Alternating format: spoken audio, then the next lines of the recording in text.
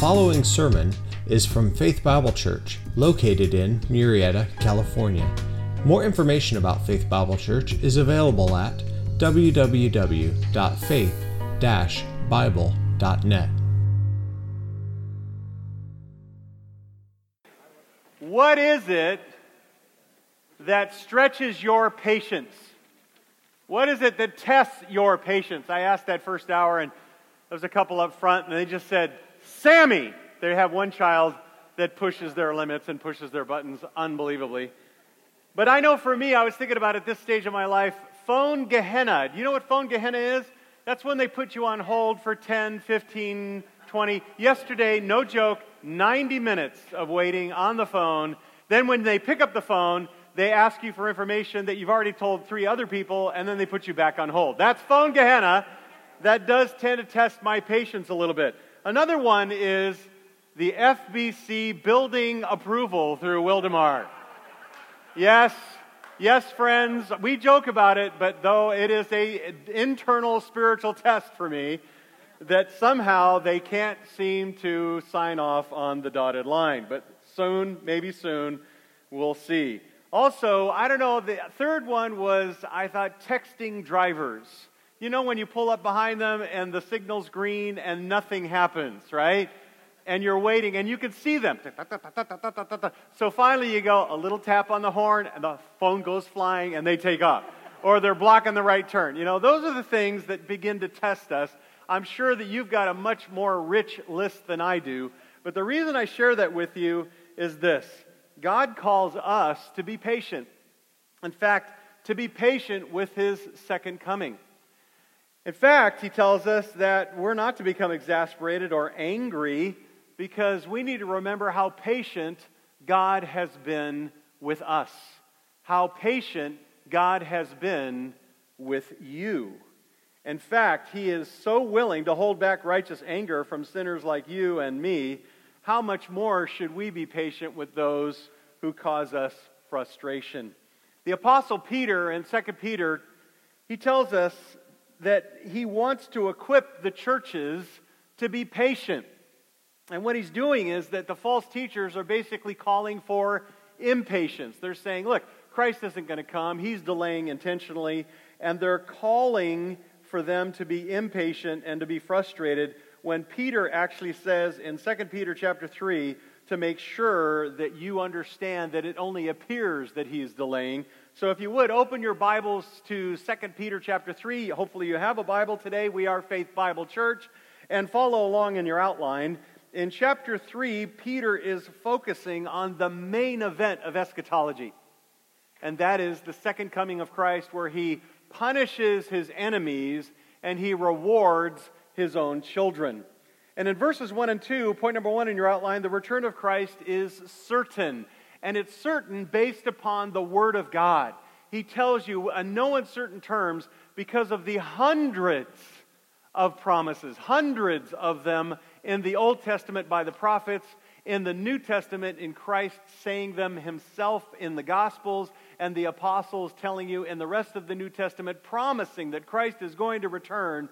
Listen, your assurance of the return of Christ is as much as you trust your Bible, because the Bible declares that He is returning. He is returning. But in spite of the clear teaching of God's living Word, number 2 in your outline, the return of Christ is challenged. It's going to be fought against by false teachers. And what they were doing is they were trying to do 3 things: intimidate through mockery. They were flaunting their so-called freedoms by living immorally or lustfully. And they're trying to manipulate their thinking through arguments, none of which are going to stop Christ from judging or punishing those without Christ or rewarding those who are in Christ. Now, in response to those arguments, though, now Peter actually tells us that number 3 in your outline, the return of Christ is clear. On verses 5 to 10, he takes 6 verses to expose the foolishness of these false teacher claims. And in verse 5 through 7, we looked at last week, verse by verse, word by word. And it was, first in your outline, God's invasion of history destroys the uniformitarian argument.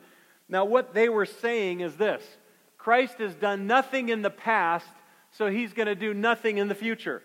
Meaning this, Christ has not invaded this planet or infected this planet or radically changed this past to alter the world, so he won't radically be changing the world in the future. And they state that in verse 4.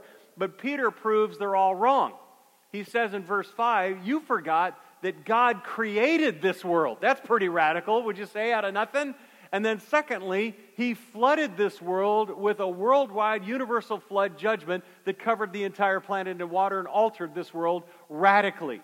In fact, those proofs were so strong, he says, because he has radically invaded the world in the past, he is going to radically invade the world in the future, and that's what verse 7 was all about. He's going to say, look, he is going to come, he's going to punish his enemies, he's going to judge all of mankind, he's going to reward his own, and it's clearly going to happen. But guess what? The false teachers are not done yet. They're not done being critical. They sneer, well, why is he taking so long? Why is he taking so long to come back? And guess what? There's some Christians in those churches that are asking the same question. They're starting to get a little frustrated. It's, 40 years since Christ has gone in their minds, and they're like, why is he taking 4 decades to return? What's happening? Well, he makes it very, very clear today that he is not delaying, but secondly, in your outline, the very character of God destroys the delay arguments.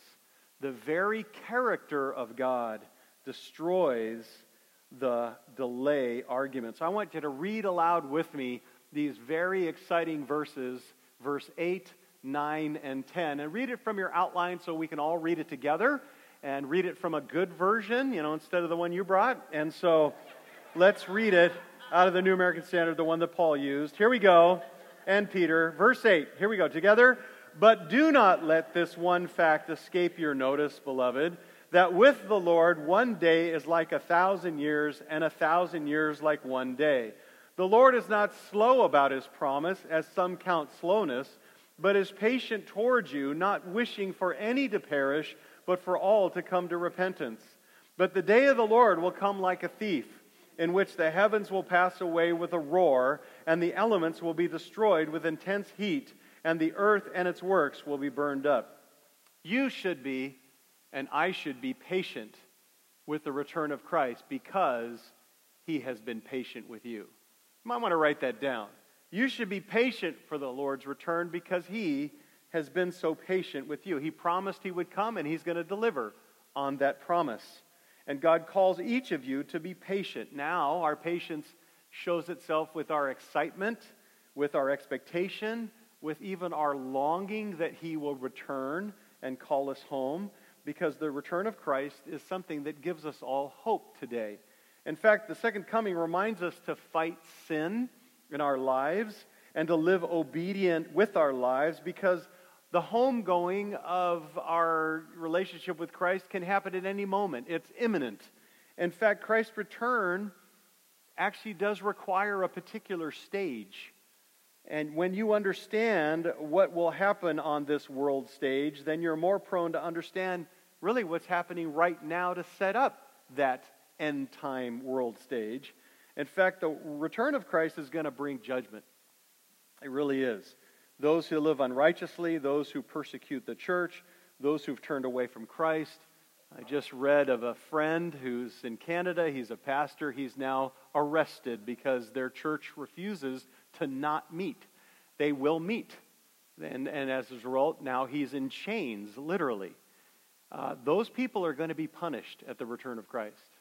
They're going to be punished forever. So the second coming is something that intensifies your desire to share with others, that they would know Christ before it's too late.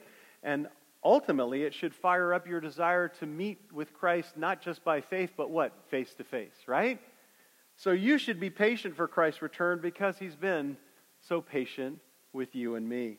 And in these 3 verses today, Peter really has blown me away as he describes the vast and incredible character of God. In this 3-verse description, he destroys the false teachers' accusations that Christ is delaying so long. They say it must mean that he's not coming at all, but nothing could be farther than the truth. Peter basically is saying to them in these 3 verses, you don't understand God. That's what he's saying. You don't understand God. Now, A.W. Tozer said something that I believe is true. He said this: what comes to our mind about God is the most important thing about us. So when you think about God, what comes to mind? Because many believers don't study the Word enough to really understand the depths of who God is. Christians often remain shallow in their knowledge of God. And so as a result, they think that God is mostly loving. So when a worldwide crisis happens and 9/11 or COVID now infects the world, they don't understand that. They don't get it because they have a wrong perspective on God. Or God is mostly forgiving, so they don't take their sins seriously. Or they think God is mostly inactive, so they live how they want because God's not going to do anything anyway. Or they think God is not in control, so they do what others say instead of what God says in His Word. Or worst of all, they begin to believe what Psalm 50:21 says there in your outline, when God says to us, "You thought that I was just like you." God is not like us. He is holy. And holy means not only is He pure, but He is also unique. He is not like us. And today I want you to be like my son Matthew. Now, every good dad in this room had all kinds of experimental things to do with their kids when they were 1 year old, right? Come on, you wanted to test. This is a whole new thing for you, so you put them through various hoops and tests. One of the tests that I gave my son Matthew when he was 1 year old is I offered him 2 graham crackers. One of them was like a little piece of graham cracker, and the other one was the full-size cracker. You know what I'm talking about? The big one. And I held them back up, and both equal distant from us, said, "Which one will you take, Matthew?" And of course, which one did he take? The huge one, right? He grabs it. He can't even get it to his mouth, so he sticks it in his eye and starts crying. Good experiment, good fathering. Okay. I actually this morning want you to do something very similar. I want you to grab onto an understanding of God that you can't handle, that's bigger than you can understand and comprehend, because you are finite and He is infinite. He is greater than you can comprehend. Amen? And I want you to let Him be that way as He exposes Himself in this particular text. So grab onto that view. Letter A in your outline. The 3 reasons that Peter gives saying He isn't delayed, He isn't late, is the profoundness of eternity proves that Christ is not delaying His return. The profoundness of eternity. Now that's found in verse 8. So take a look at verse 8 closely and we'll walk it through. But do not let this one fact escape your notice, beloved, that with the Lord 1 day is like 1,000 years, and 1,000 years is like 1 day. Peter's answering that criticism that Christ is somehow delayed so long that you can't really believe He's coming, but you would not waver on your doubt of His return. You would actually be certain of His returning if you saw eternity the way God sees eternity. From God's experience of time, it hasn't been long at all. God understands time differently than you do. In fact, from people's point of view, Christ's coming seems like a long time away, but from God's point of view, it seems like yesterday. It won't be long at all. Look at verse 8. But do not let this one fact escape your notice, beloved. He says, don't fail to recognize this. Do not fail and make certain you understand this. And Peter calls them beloved. Beloved. Now, that tells us that he's talking to who? Christians. He's talking to Christians here in this context. But it's also telling us something that we skip over when we read the Bible. And that is that you are beloved. You're God's children. And you know, we often forget of the incredible, intense love of Christ for His children.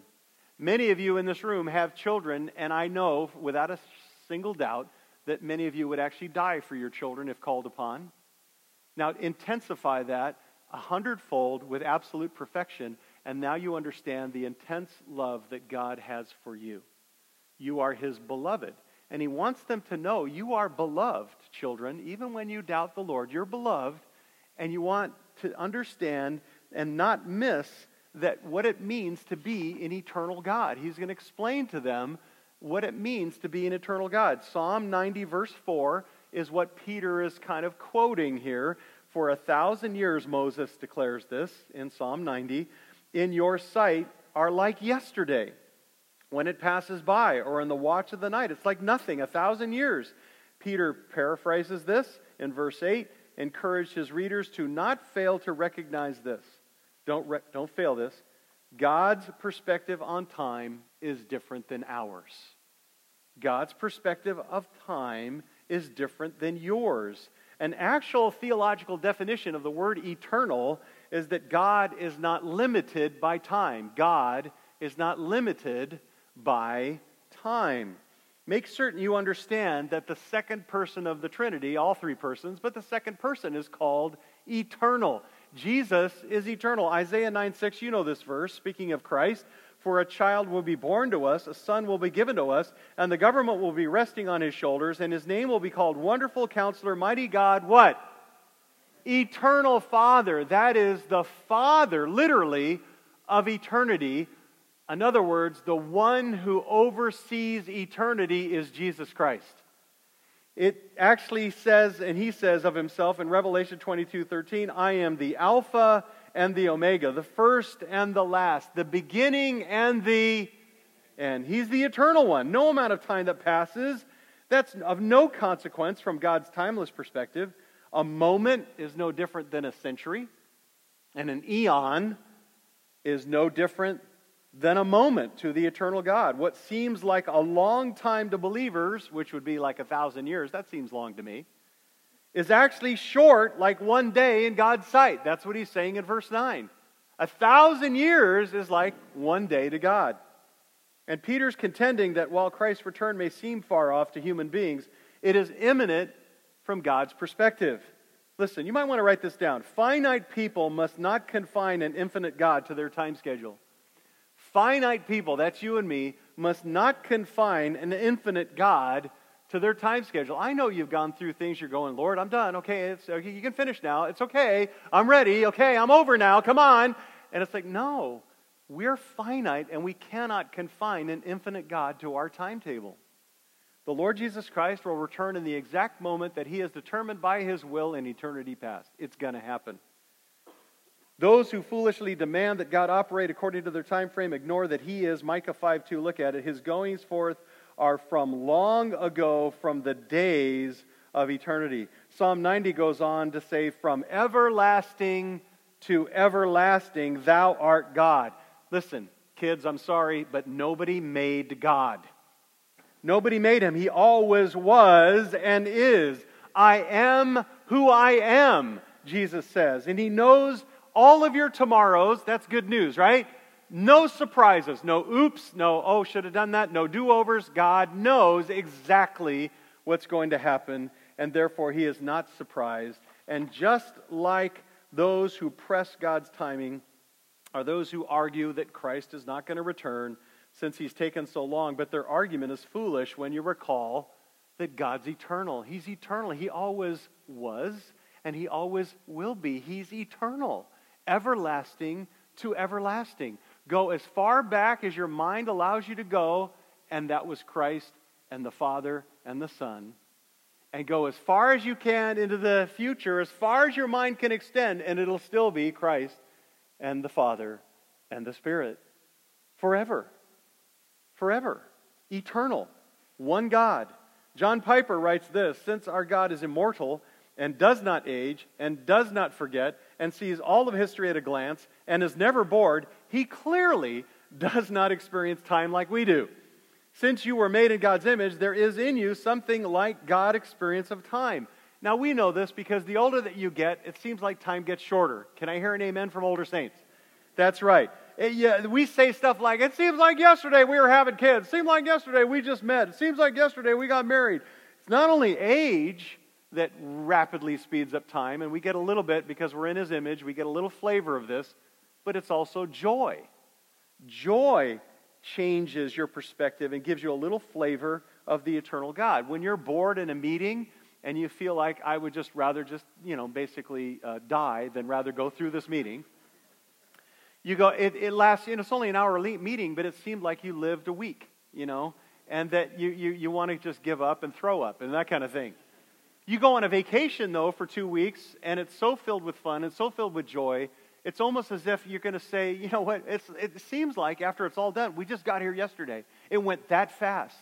That's God because He is timeless, and that's God because He is the God of joy. He understands that. So when He returns and actually to take over this planet, to claim it as His own, which it is His, He's going to say, it's like I was just here yesterday, because He's the eternal God. So we need to understand, you should be patient for Christ's return because He has been patient with you. So letter A, the profoundness of eternity proves that He's not delaying.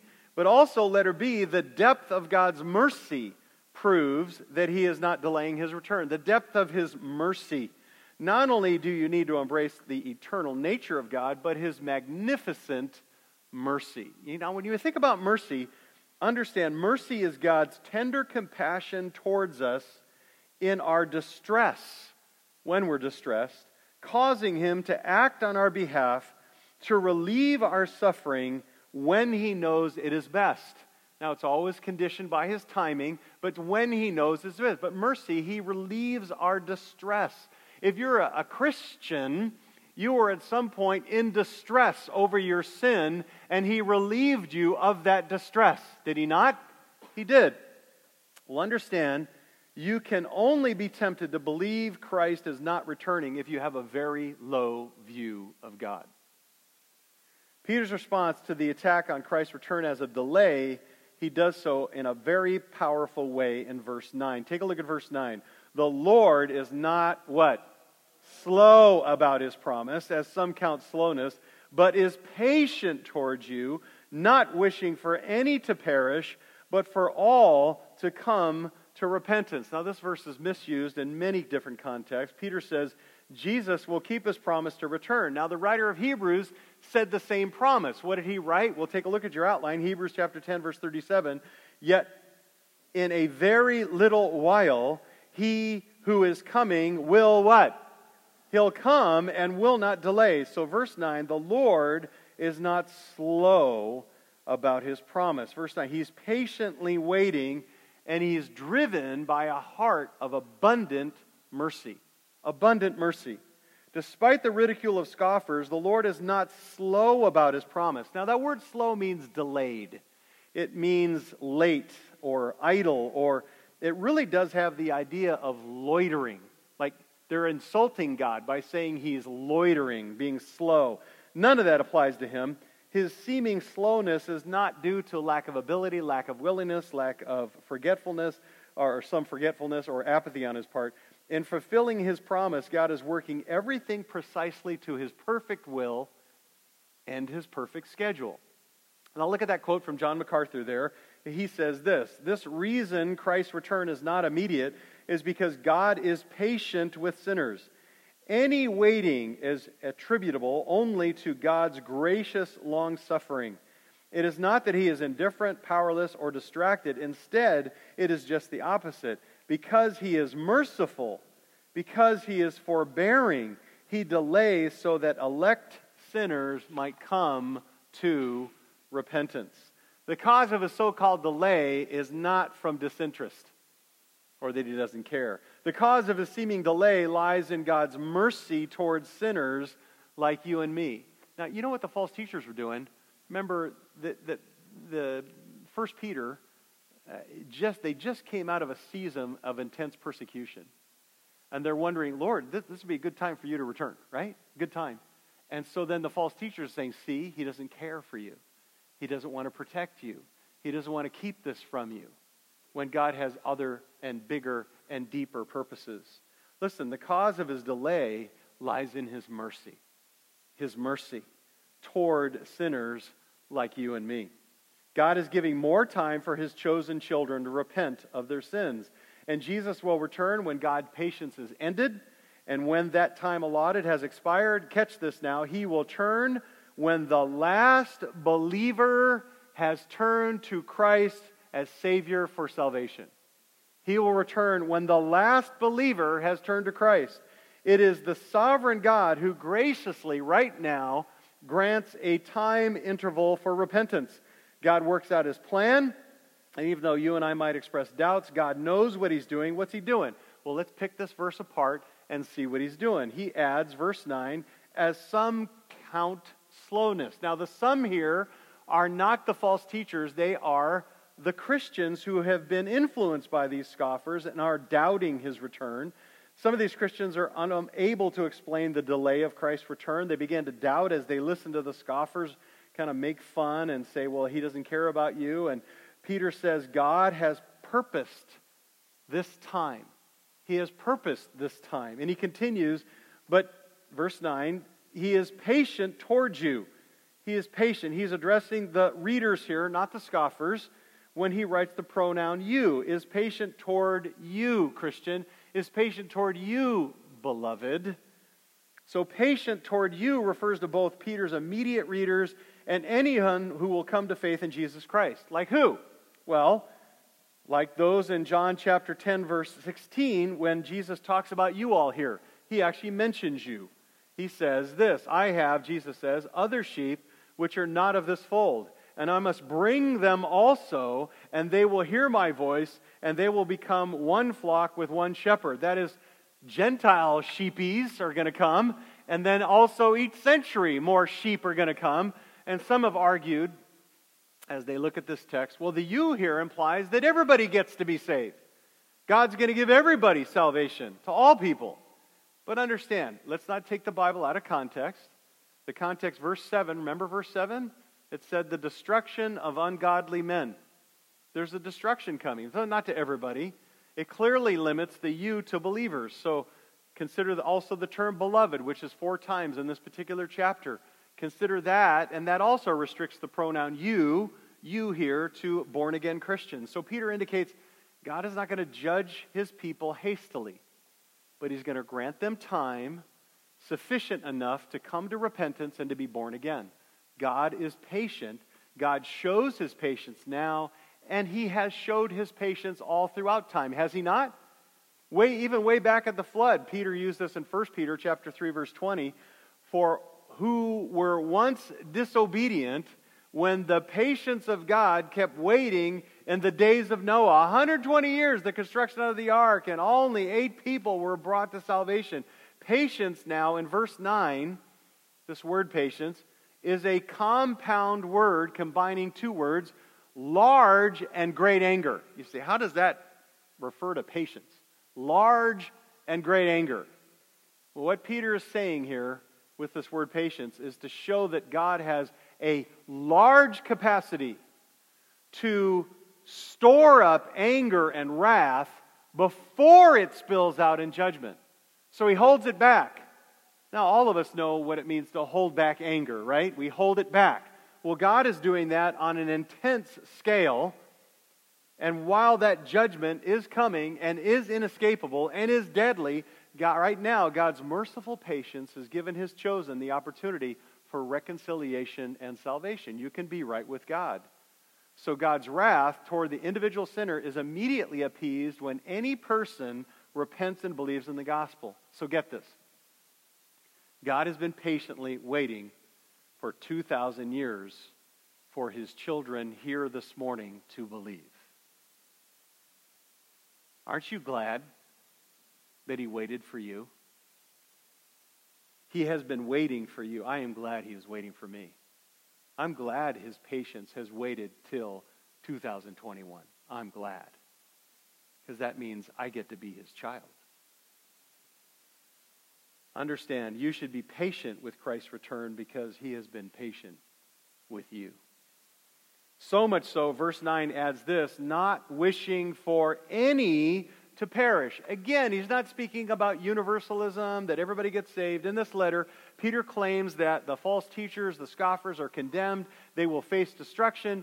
Since the whole passion and the whole passage is about God destroying the wicked here, his patience is not so that he can save all of them, but so that he can receive all his own.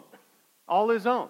He can't be waiting for everybody to be saved, since that basically, that emphasis in the passage here is he will destroy the world and the ungodly, and those who do perish go to hell because they are depraved and worthy of only hell and have rejected the only remedy, which is Jesus Christ. not because they were created for hell, not because they're predetermined to go to hell, but because of their sin, they deserve hell and their rejection of Christ.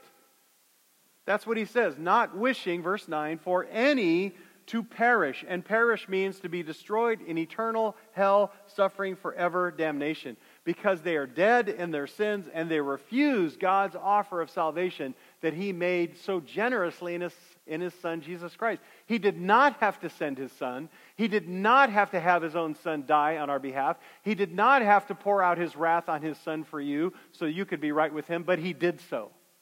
But he did so out of his mercy and out of his grace. And as a result, understand, God is going to be glorified. At the very same time, it is very clear from Scripture that the Father takes no delight in the death of the lost and the death of the wicked. Ezekiel 18, for I have no pleasure in the death of anyone who dies, declares the Lord God. Therefore, repent and live. And he even wants the false teachers to turn to Christ, but they refuse to do so. They actually take his mercy and they use it as, oh, he's delaying.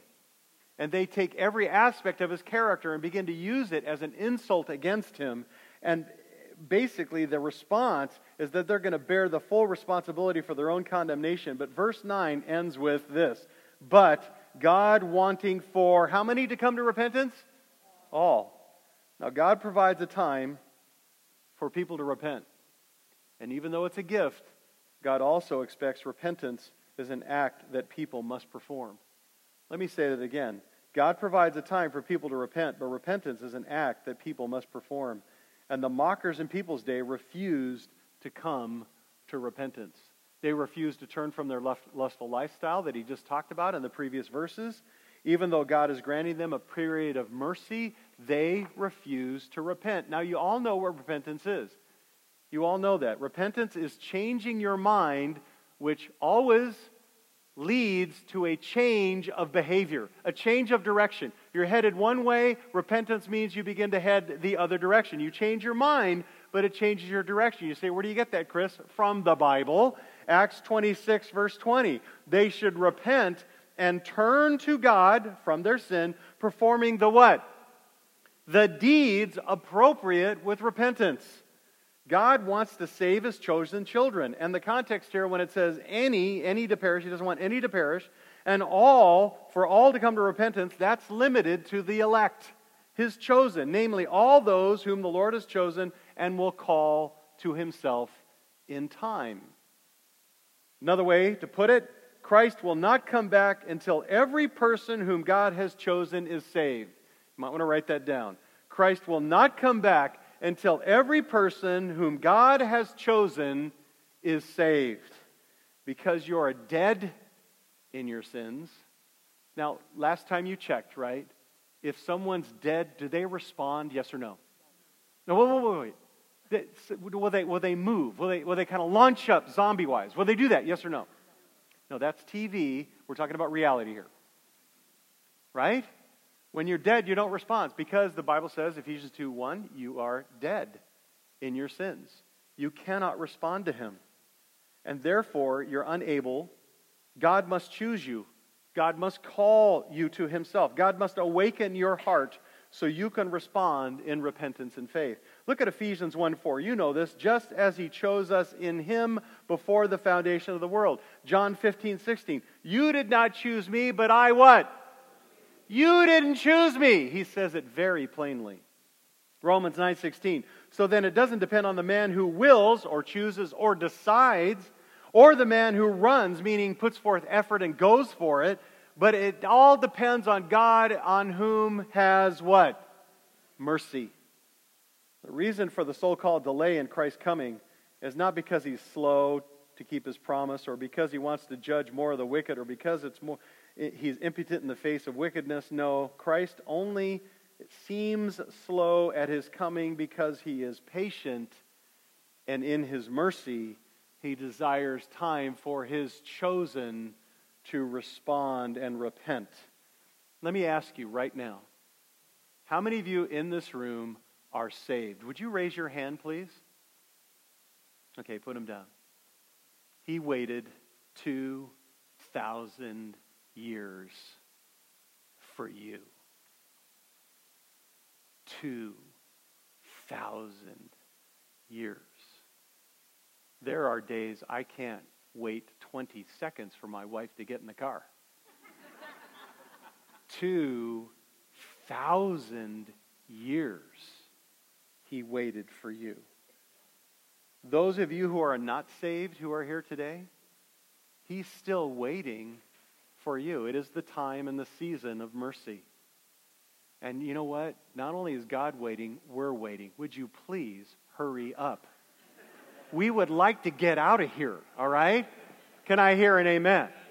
We want out of here. So, of course, once all the elect are accounted for, God's patience is going to have to run out here. And having given the world as much time as He sovereignly determined, God will pour out His wrath on the earth, which leads us to verse 10, letter C in your outline. We see letter A, the profoundness of eternity. Letter B, the depth of His mercy. Now letter C, the certainty of Christ's return and the power of His judgment undoes any deception over His delay. He is powerful enough. Listen, He says, while there's mercy, He's currently holding back judgment. This season of mercy, though, you all now enjoy, is not going to last forever. I don't care what your age is. You say, well, I'm not called. Listen, don't play with sovereignty. You are called upon to repent. You are called upon to repent right now. God says He is going to come, and when He comes, it's over. And your opportunity for repentance will be over at that moment. You are playing with your soul by not turning to Christ. Do not do it. Look at verse 10. It says, but the day of the Lord will come like a thief, in which the heavens will pass away with a roar, and the elements will be destroyed with an intense heat, and the earth and its works will be burned up. Based on his preceding arguments, Peter confidently asserts the day of the Lord is going to come no matter what the false teachers claim. Their evidence against them is overwhelming. He has destroyed their arguments. The day of the Lord is a future time of judgment. It is all those eschatological events. It's when God judges the wicked on the earth and ends this world system in its present form. The world that you know will no longer exist when Christ returns. When He returns, when history then is done to the new heaven and new earth, it will not be the same place. It will not. The Old Testament prophets tell you very clearly that the day of the Lord is a time of unequaled darkness and damnation, a period when God will act in a climactic way to vindicate His name. He's going to destroy His enemies. He's going to reveal His glory, and He's going to establish His kingdom. Do you realize in the New Testament, you say, oh, that's all Old Testament, that's all a bunch of wrath of God. Listen, in the New Testament, are you ready for this? This prophetic season, this day of the Lord is awesome and fearful. 6 times in the New Testament, it's called the day of doom. Sounds inviting, doesn't it? 4 times in the New Testament, this day is called the day of vengeance, God's vengeance for defying Him. This day includes horrifying judgments from God because the world is overwhelmingly sinful. And it occurs at the time of the tribulation and also at the end of the millennial reign and before the creation of the new heaven and new earth. God's going to burn it all, and it's going to be a whole new heaven, a whole new universe, and a whole new earth. And it's going to come, verse 10, like a thief. It's going to be unexpected, without warning, and it will be disastrous for anybody who is not prepared. And it's going to be so powerful. Look at how powerful it's going to be in verse 10. Look at it. In which the heavens will pass away with a roar. The heavens talk about the physical universe. It talks about the intergalactic space, the interstellar space. And that word roar is, in the Greek language, it's called an onomatopoetic word. What that means is, it means what it sounds. And you know what it sounds like? It sounds like crackling. It sounds like a fire. When you're watching a fire and it's popping and crackling and burning and you're hearing the hissing, that's what this word is. It's going to disappear with that kind of roar, and it's going to be so loud that it's going to be deafening. And the final phase of this day of the Lord in Matthew 24, it says, the heaven and earth will pass away. It'll pass away. God is so powerful, He's going to incinerate the universe. Now, you didn't get that. Because the last time you walked outside and you looked at the stars in the sky, you went out to the desert, you went out to the mountains, and you went, wow, all of that is going to be burned. The entire universe. When He says the heavens, that's what He's talking about here. And when He says the elements, verse 10, will be destroyed with an intense heat, The elements there are talking about the atomic makeup, the neutrons, the protons, the electrons are all going to burn everything to disintegration. Listen, I know some of you have got some stuff stored in your house. Some of you may have some extra storage. It's going to burn, okay? All of it's going to go. All of it. The entire physical earth in its present form and the entire universe will be consumed. Now, you got to try this at home, dads, if you have young kids. You get a ping pong ball, you set it on top of a can, and you put a match next to it until it lights on fire. It is the coolest thing ever. It just goes, and then it's gone. I worked hard at that impersonation. There's just a little tiny drop of ash, and there's nothing. And that's the universe. When God takes it down, it's going to be done. It's going to be consumed. In fact, he says, verse 10, the earth and its works will be burned up. Everything that you have, everything that you own. That's why when we start treasuring things, it seems so dumb. It's so useless, because everything in the material world and the surrounding celestial universe, all your stuff, everything is going to go. And that's the promise of Jeremiah 32:17. God is powerful enough to pull this off. It says, O Lord God, behold, you made the heavens and the earth with your great power and by your outstretched arm. Nothing is too difficult for you. He made the universe with his great power. He'll destroy the universe with his great power. And nothing is too difficult for God. Amen? At the moment, false teachers may be mocking. Their disparaging insults really causing Christians to doubt. And Peter's going, don't doubt God's character. Don't doubt his eternity. Don't doubt his power. Don't doubt his mercy. He has guaranteed this with promise after promise over almost 300 promises, both Old and New Testament. And it'll all be fulfilled by his power. Omnipotent, all power. And after he returns, the entire present universe will cease to exist, be replaced with an entirely new heaven and a new earth where God will live with us forever. Revelation 22, they, that's us, will see his face, and they, that's us, will reign forever and ever with him. You should be patient about Christ's return because he's been so patient with you. Amen? Take this home. Make this a life passion. Make it your passion that you pursue the knowledge of God. Some of you right now are in community groups. I don't understand why all of you are not in community groups, because they are studying right now knowing God. And there is nothing more important than our knowledge of God, our understanding. You've seen his patience, his eternality, his mercy, his power in this passage. You even meditate on this passage. You're going to grow more intimate with Christ.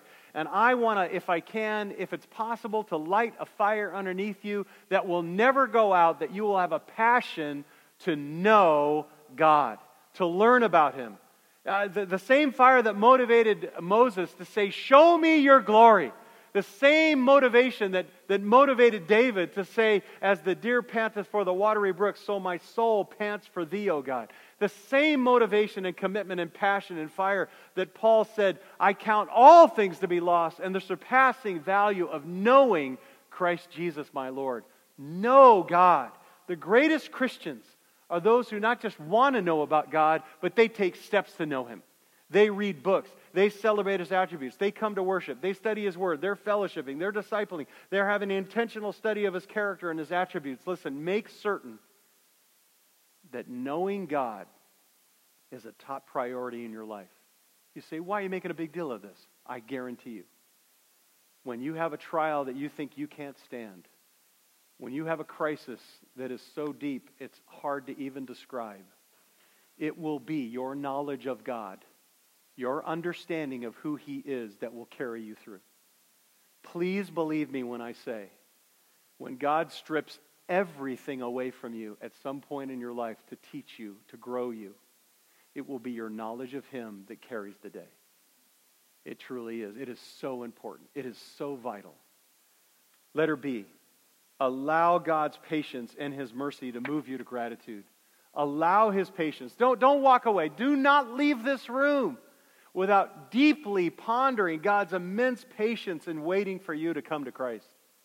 Our Lord has been patiently waiting to save you for 2,000 years. I mean, the Lord had to work extra hard on some of you, and I know He had to work extra hard on me. I mean, He had to save my entire family before they'd save me. And then He had to get them all to pray, and then they had to all get involved, and they had to get the whole church involved. The whole church was praying for me to become a Christian. And of course, it took all of God's power to make that happen, but He waited for me. He waited for me.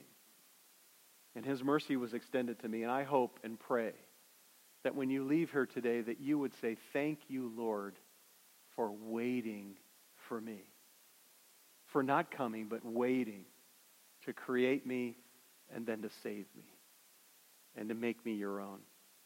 And letter C, understand the necessity to repent in order to be genuinely saved. Listen, yes, Christ must choose you. Yes, the Spirit must call you. But you are responsible to repent and turn to Christ. And both truths are biblical. God has to do it, yet you've got to respond. And the path to eternal damnation in hell is the path of the non-repentant heart. It's the path of one who rejects the person and the provision of Jesus Christ. It's the one who holds on to their sin. It's the path of those who refuse to turn from their sin to follow Christ as Lord. It's the path of the one who remains in church but only lives for themselves. It's the path of the one who hears the truth about who Christ is and what Christ did on the cross but remains indifferent, or remains externally religious, or remains Christian in name only. Listen, friends, the Bible says all must come to repentance. You must repent. Look at these verses. Matthew 4. Repent, for the kingdom of God is at hand. Luke 15:10. In the same way, I tell you, there is joy in the presence of the angels of God over one sinner who what? Repents. Romans 2:4. The kindness of God, the mercy of God, the graciousness of God leads you to what? Repentance. And Acts 20:21. Solemnly testifying, both Jews and Greeks, that's everybody, of repentance towards God and faith in our Lord Jesus Christ. God's mercy awaits for you. His mercy is waiting for you, but not forever. Turn from your sin and follow Christ.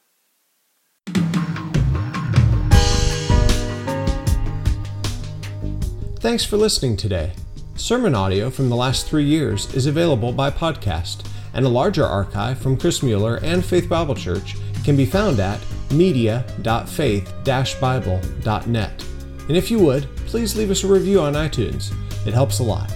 Thanks, and have a great day.